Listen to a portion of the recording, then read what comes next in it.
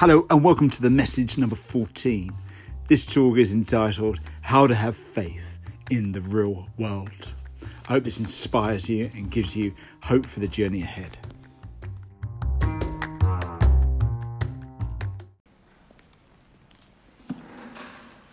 So let us pray. Lord, we want to thank you that we're here in your house. We want to thank you that we're with others, with friends, family, and new friends and family too. It's a safe place. And Lord, as we gather around your word, we ask, Lord, that you speak to us as a community and individually about how to live this wonderful faith in the real world. In Jesus' name, amen. Amen. Please be seated.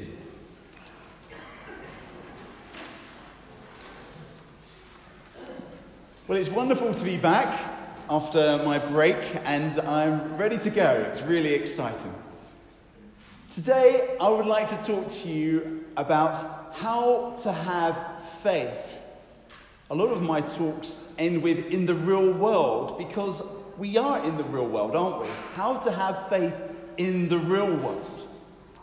It's very easy, isn't it, to live in an ivory tower or on the Isle of Skye and think all is well. But the real world isn't as simple as that. And yet Jesus calls us to live faith in the real world. We heard a beautiful passage which I'm basing my sermon on today from Hebrews chapter 11. But before I do that, I know I'm talking to people who are living in the real world, who are going through good times and bad times as well. And so I'm really talking to you. If you've got your life together and everything is perfect, fantastic. Listen as well, because it may go a little bit turbulent at times. But if you're like me and you know that things sometimes go wrong, I want you to be encouraged by this talk today. We're taught, aren't we, in Sunday school about prayer, the answers to prayer. I don't know if you remember this from Sunday school, about how God answers prayer. Sometimes it's a red light saying no. Sometimes it's an amber light saying wait. Sometimes it's a green light and it's go. I like another illustration which I used to teach my youth group, which was around cricket. I don't know if anyone's been watching cricket, but I'd rather see it like this. Jesus is the other side, the other wicket. I'm at one side. Imagine yourself where I am, and Jesus the other side. And Jesus is the captain of the team.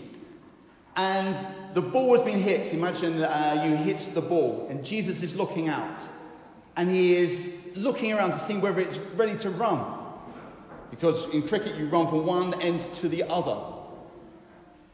And I see Jesus in my life, and I encourage you to see Jesus in your life, either saying to you, wait, it's not, let's just wait to see if this works out. Or, okay, let's just not go. Let's just wait here. Or if you hit the ball, imagine Jesus saying, let's run. Even when it's scary, thinking we may get knocked out. Jesus is with us in our faith. But I know I'm talking to people here who find it tough, who's lost loved ones, deep loved ones, close to them this month, this year, this season of their life. And just before I start this talk, yes, you may think I'm going on a little bit already. This is the introduction. Gosh, hasn't got to his first point yet. I want to... There's 10. No, there isn't really. I want to encourage you with this story, which I've shared online by Admiral Stockdale. It's called the Stockdale Paradox. You may have heard of this in life. Admiral Stockdale was caught in the Vietnam War. And he was caught as a prisoner amongst other prisoners as well. And the other prisoner says, don't worry, we're going to be out in a week or two. We just need to just keep positive, keep going, and we'll be out. Admiral Stockdale said, no, we're going to be in here a long, long, long time. We're not going to be released. We're going to be imprisoned. We're going to be stuck here. I encourage you to think positive for the long term, but we're going to be imprisoned. The soldiers thought Admiral Stockdale was a fool, thinking, no, we're Americans. They'll come in like Rambo and just and free us. But it was months and years before they were released. And the only one who really kept his mind in all of that was Admiral Stockdale. I share that at the beginning of this talk because I would love to say to you today, if we say one prayer, it will be answered and things will be back to where they were before. Or if we just hung on for a couple of weeks, I would love to say that things will be great again. They may be. This is the interesting thing of faith. But I encourage you to have faith in the real world. That is long-term. That is persevering. So what do we learn about faith in the real world from the passage that was read today? Well, the first thing I believe as Christians, what we're called to do is be inspired by uneven heroes of faith. Be inspired by uneven heroes of faith. Sometimes when you read the Bible, you may think, gosh, they had it all together. But the only one who had it all together was Jesus. Everybody else was an uneven hero of faith. What do I mean by that? Well, you just look at the litany of names that were there. The first person or group of people were the Israelites who went through the Red Sea. Lovely as it was written, but they grumbled a lot, they complained a lot, they went the wrong way loads of times, but in the end, they followed God. I think that's much more inspirational than someone who basically put it all together and did nothing wrong. Then there was Rahab, the prostitute, who helped the Israelites. In fact, Rahab the prostitute is a great-great-great-great-great-grandmother of Jesus. And isn't it amazing that in the Bible, God does not look at the outward appearance, but God looks at the heart. And so wherever you are today with God, if you feel you've fallen short, well, join the club. Have inspiration from these heroes of uneven faith. There was Samson. Have you ever read Samson? I tell you, the Bible, by the way, should have a certificate rating because there are some things in there are really quite brutal. He was arrogant. There was King David. I used to live in Shenley in Hertfordshire, a very Jewish area. Incredibly heroic David. Yes, I totally agree with that. But there is the other side to him where he was an adulterer, a murderer. He was someone who had a brutal temper. And yet he is called a hero of faith. He was called the apple of God's eye. If you're like that, join the club. God can still use you. Or even Daniel in the Bible. Daniel was a vegetarian. I don't know if you knew that. If you're a vegetarian, God can use you. And vegans as well. The list goes on, but I don't have time to go through them all. There's Peter, who stumbled. There was Paul, who was also a murderer. Can you believe it? There's some real rough people. Or the woman of Zarephath, who was so stricken by God. These uneven heroes of faith are not there just to be looked at and thought, gosh, wow, I can never be like that. They are there to encourage us and say, come on. If you want to have faith in the real world, we've got to do our part and be like them. You may not be like that. You may be like me, who when I was on my holiday, I thought, do you know what? I'm going to, because I've got a bit of time on my hands, I'm going to try and put this into practice. I saw this lady who was working at this travel lodge in Fort William. And people were having a go at her and so forth and that. And I just thought, I didn't have my collar on or anything like this. I didn't say I was a vicar. I said, how are you doing? She said, fine. I said, I think you're doing a great job. And she nearly burst into tears. She said, no one said that to me all day.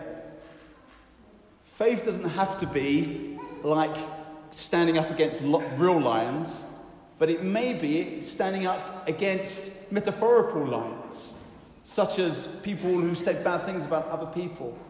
Such as when I was on the telephone to someone the other day and I said, you've done a good job. It's to encourage someone rather than make them feel like they are just your servants. Follow these uneven heroes of faith because people are following you. I just end my first point with this. I didn't realise I'm taking a wedding in St Bart's in Long Benton. His name is Peter Kay. He's not the Peter Kay, by the way, although he's very funny. But he said the reason why I'm asking you to take my wedding is because I've been following you on Facebook ever since you were my youth worker, and I love what I see in your faith. I didn't realise he was doing that. People are following you, even though they may not say it. So be inspired by these uneven heroes of faith, because people are inspired by you, a person of faith that may make mistakes along the way. My second point here is to have faith in the real world is we've got to keep on running the race. Keep on running the race. I can't run anymore. I don't know if you realise, I don't know if you can. I can walk, but I can't run. I had a race with my 10-year-old nephew the other week, and I just about beat him. I tell you what, it was tough. We say to people who are being christened, especially to children, is to fight the good fight, to run the race, and yet they can't walk. Jesus is saying to us to keep on running, keep on going, even if it's tough. We can't give up. Jesus gave us too much hope. So if we can't run physically, what are we meant to be doing spiritually? Well, the same as an athlete, like you was watching on the Commonwealth Games maybe. We need to keep on training, keep on reading the Bible, meeting together like we are. Keep on praying even though our prayers aren't always answered the way we'd like them to be. Keep our eyes fixed on the prize, on our heavenly home.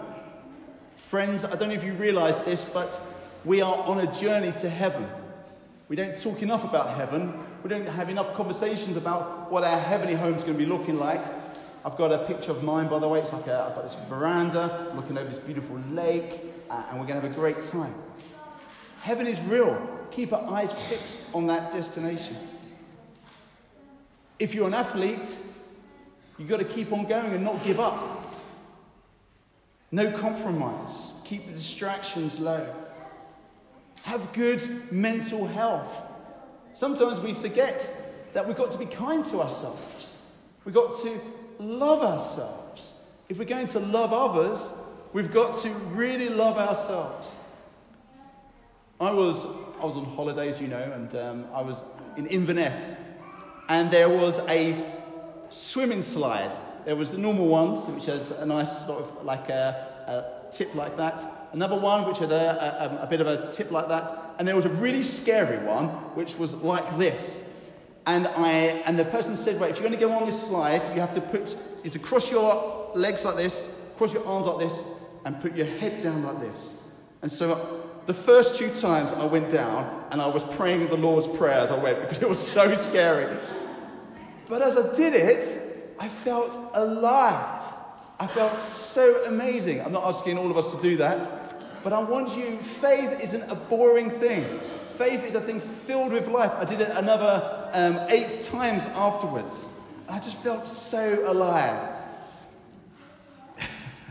Where is he going with this point? Keep on going. Keep running the race with Jesus. Keep in your lines as well. Don't get distracted. My heart went out to the women's relay in the Commonwealth when they were disqualified. Jesus says we are the people who are not disqualified. Don't be distracted by social media, or even though we will at times, try not to be. Try not to be distracted by all the bad things, but look with a positive imagination at the race that you're running. You're doing great. You're on track. Keep running your race. Keep your eyes fixed on uneven heroes of faith. And my final point on my sermon back from my holiday is this. Fix your eyes on Jesus. It seems so simple, doesn't it? You think, what? Is that all we need to do? Sunday school taught us this. Maybe when I was in my youth group, I was taught this. Maybe my confirmation. But are you telling me I still need to do this? Yes. Fix your eyes on Jesus. Why? And this is more of a reminder, I'm assuming, rather than telling you for the first time. He is your pioneer of your faith. He is the one who showed us how to live. If you want to follow a hero of faith that isn't uneven, follow Jesus. He is the only one who actually did it perfectly. He knew how to cry. He knew how to forgive. He knew how to be broken. He knew how to turn the other cheek. Fix your eyes on the one who gave everything. Fix your eyes on Jesus because he is the perfecter of your faith. Every morning, I encourage you to say this. You may have a smile to yourself, but I want you to say, I am perfect. Your wife or husband or friend may not say that, but I am perfect. Why? Because Jesus is perfect. You follow the one who's perfecting you. And finally, that last part there, it says, the joy that was set before him, he endured the cross. Endured the cross here. I was talking to Alan Marks the other day, and he says, with this cross here, we don't see the blood. And I want us to imagine the blood of Jesus. He died for us. He wasn't just there for fun. He did it for you and I. So do God the right service. Keep living by faith, even though it's hard. Keep following uneven heroes of faith, following and running the race, and keep Jesus first place. Just want to end this story with a lady from Uganda who I've been reflecting on, a lady called Rita. Because I've talked a lot about tough times, I want to give you a positive story at the end. Rita from Uganda, she had a beautiful son. But her son had, felt like pneumonia or something of that. And the problem was that normally if you've got a paler skin, you normally turn blue. But because from Uganda, his skin was of a darker colour, and they didn't notice that he was having such a bad illness. And then one day, the child just stopped breathing. And Rita just turned to Jesus and just screamed out. I won't scream out because I don't want to make shock to people. But he said, Jesus, help me. And she just held her son in her arms and prayed and prayed and prayed. This son now is a beautiful 18-year-old boy who got through some incredible, miraculous event where the doctors thought this person should be dead, but is alive. So keep on praying, keep on going. It's tough, but God is with us. In Jesus' name, amen.